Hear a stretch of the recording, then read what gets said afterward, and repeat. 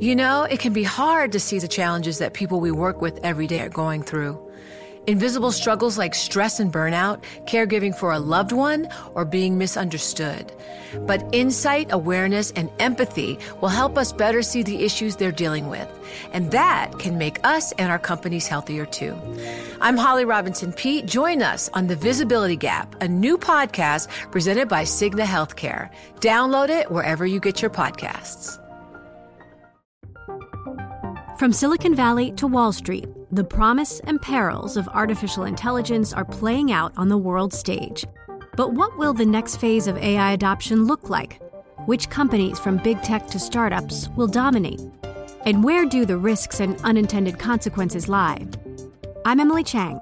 Join me at Bloomberg Tech in San Francisco, May 9th, to answer many of the industry's burning questions, alongside Snap's Evan Spiegel, Xbox President Sarah Bond, OpenAI's Brad Lightcap, top researcher Dr. Fei-Fei Li of Stanford, and many more. More details and just a few tickets left at Bloomberg.com/TechSF. Welcome to Prognosis. I'm Laura Carlson. It's day 196 since coronavirus was declared a global pandemic. Today's main story: we're now learning that having had COVID-19 doesn't mean you can't get it again. We'll discuss what that means for stopping the outbreak spread and for the development of a vaccine.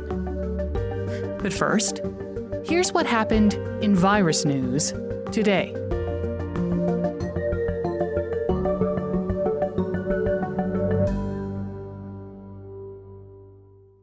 The countdown has begun. This May, 1,000 global leaders will gather in Doha for the Qatar Economic Forum powered by Bloomberg, held in conjunction with our official partners, the Qatar Ministry of Commerce and Industry and Media City Qatar, and premier sponsor QNB. Join heads of state, influential ministers, and leading CEOs to make new connections and gain unique insights. Learn more at QatarEconomicForum.com. COVID-19 could wipe out an estimated 500 million jobs globally. That's a bigger hit to the labor market than economists anticipated, according to the International Labor Organization. The ILO also predicts a much slower recovery at the end of this year. The ILO said that global working hours were 17% lower than the end of 2019, equivalent to almost 500 million jobs. That's up from 400 million projected in June. Johnson & Johnson has begun dosing up to 60,000 volunteers in a study of its COVID-19 vaccine. It's the first big U.S. trial of an inoculation that may only require one shot. J&J is the fourth vaccine maker to move its candidate into late-stage human studies in the U.S. If enrollment goes as expected, the trial could yield results as soon as the end of the year, allowing the company to seek emergency authorization early next year if it proves effective. Finally, the Trump administration has shifted billions of dollars away from public health programs for testing and mask funds into its Operation Warp Speed vaccine effort. It's a sign the U.S. government is increasing its focus on a medical solution to the pandemic.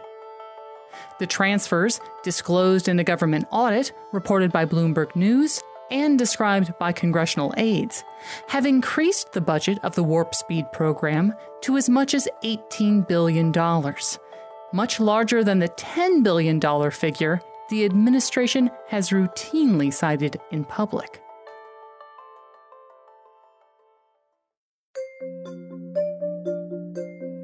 And now for today's main story.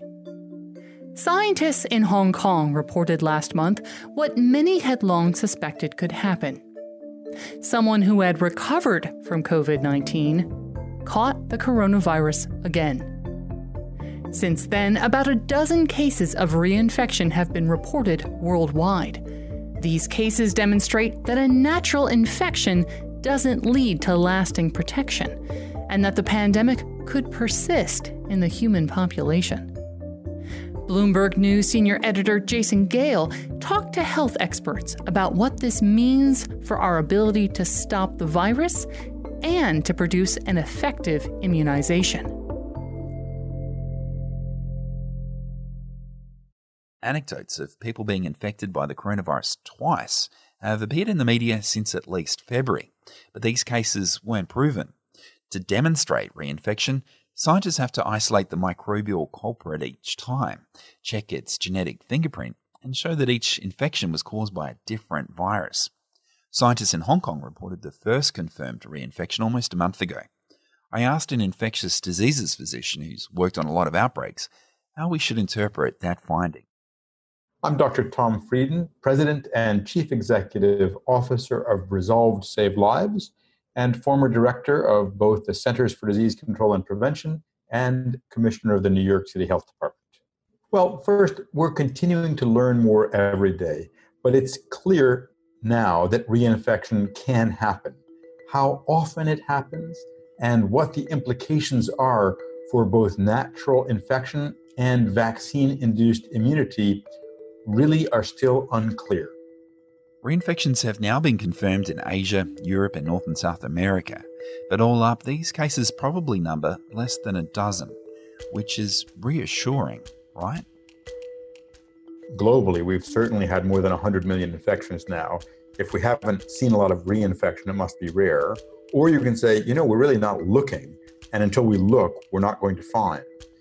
I think most of us believe that there is some level of immunity for some period of time in some people, but those are very vague qualifiers. Is some 10% or 80%? And really, until we get better data, we won't know. This first case, reported by doctors at the University of Hong Kong, occurred in a 33-year-old IT worker who had a mild case of COVID-19 in March. Last month, he was screened for the coronavirus at the airport after he returned from a work trip to Europe. The man didn't have any symptoms, so it was no doubt a surprise when the test came back positive. The fact that he was infected without symptoms suggested to some scientists that his memory immune response prevented any symptomatic disease. In other words, that natural infection protected him from getting the cough, sore throat, fever and headache he experienced 4.5 months earlier, but it didn't prevent him being infected again. I asked Tom, is this what we might expect from a subsequent infection with the SARS-CoV-2 virus? Well, one theory is that you're not likely to get severe disease twice. There is a reported case of someone who had mild disease the first time and then moderately severe disease the second time, and someone else who had moderately severe disease the first time and mild disease the second time. And the theory here is that it's the more severe disease that's more likely to result in protective antibodies. We know that there are some people who have very mild disease who don't seem to mount an antibody response, and that may correlate with being able to get infected again. It also seems antibodies don't always stick around that long. Last Thursday, researchers at the Vanderbilt University Medical Center published a study in which they found more than half of the healthcare workers who'd been infected with SARS-CoV-2 and had detectable antibodies in early April didn't have detectable antibodies 2 months later.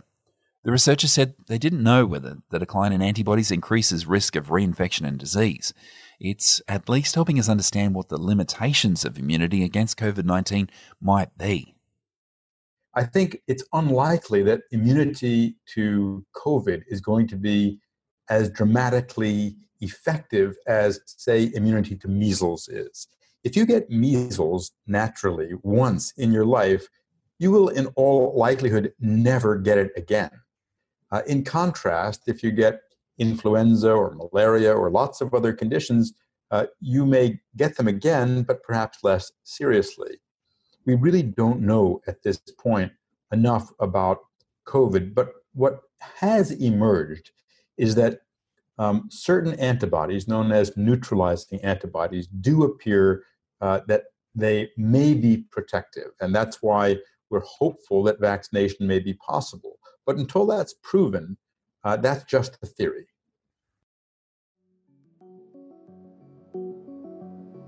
There's a possibility that immune protection against the coronavirus might be cumulative. The more times our immune system sees the virus, the better and faster it could be at thwarting it. Tom says we don't know that for sure, though. Well, there's something called an anamnestic response, where when someone is exposed again and again to a pathogen, it strengthens their immune system. That's one theory. But we really don't know what the reality is with COVID. What we do know is that there's a wide variety of illness. Some people get infected and it's quite mild. Other people get infected and they can get severely ill or die. And we're not sure what the difference is. One of the key questions around reinfection is whether someone who has caught the virus again is capable of transmitting it. Tom pointed to one example that indicated someone could be infectious, and another example that suggested they might not be. At this point, there are theories, but no proof. For example, someone who's had a mild infection before and has very little immunity may behave just the same as someone who is infected for the first time. In contrast, someone who was very ill and has a high level of neutralizing antibody may indeed reduce their viral load and be less infectious. It's something that we need to figure out. So what do these reinfections mean for our ability to reach herd immunity, where the virus's potential to spread is mitigated by a high level of immune protection in the community? All bets are off still.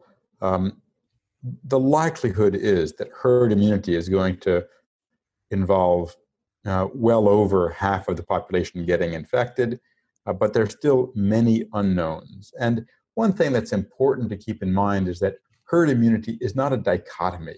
It's not herd immunity on-off. The more people who are immune in a community, the slower the virus spreads. What is certainly the case is that in all likelihood, getting to herd immunity for COVID in the US would require an infection rate of something like 60%. Currently, we're at about 15%. We have 200,000 deaths. So in all likelihood, getting to herd immunity in the US would involve another 600,000 deaths. We're talking about more than almost any war in US history.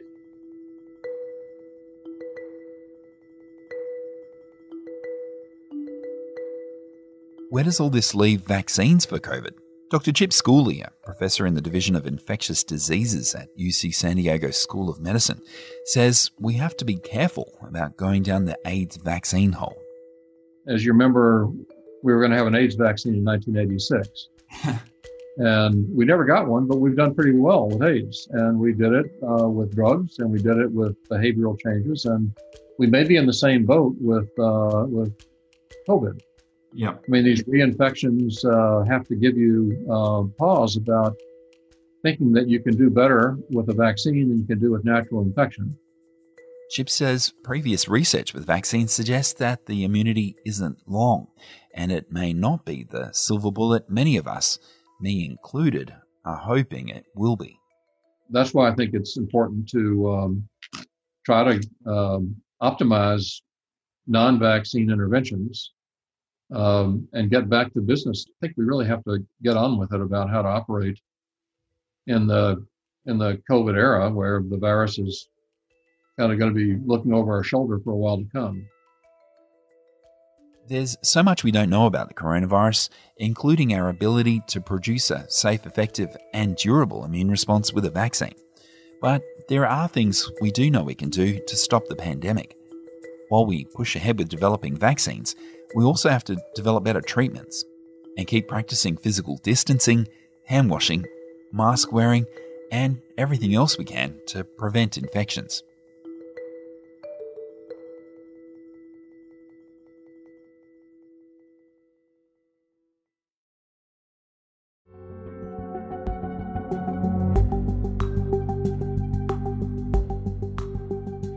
That was Jason Gale. And that's it for our show today.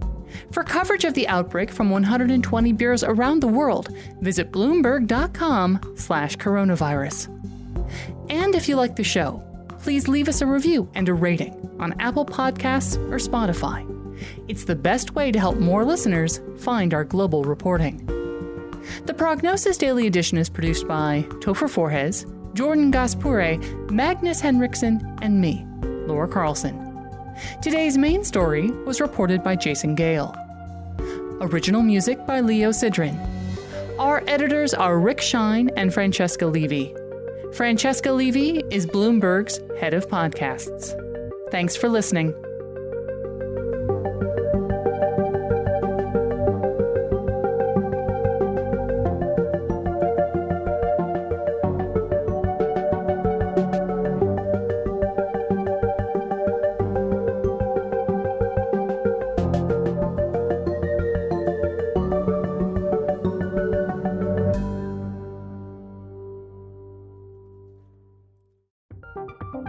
From Silicon Valley to Wall Street, the promise and perils of artificial intelligence are playing out on the world stage.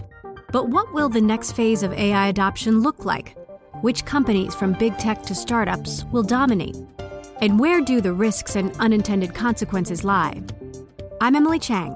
Join me at Bloomberg Tech in San Francisco, May 9th, to answer many of the industry's burning questions, alongside Snap's Evan Spiegel, Xbox President Sarah Bond, OpenAI's Brad Lightcap, top researcher Dr. Fei-Fei Li of Stanford, and many more.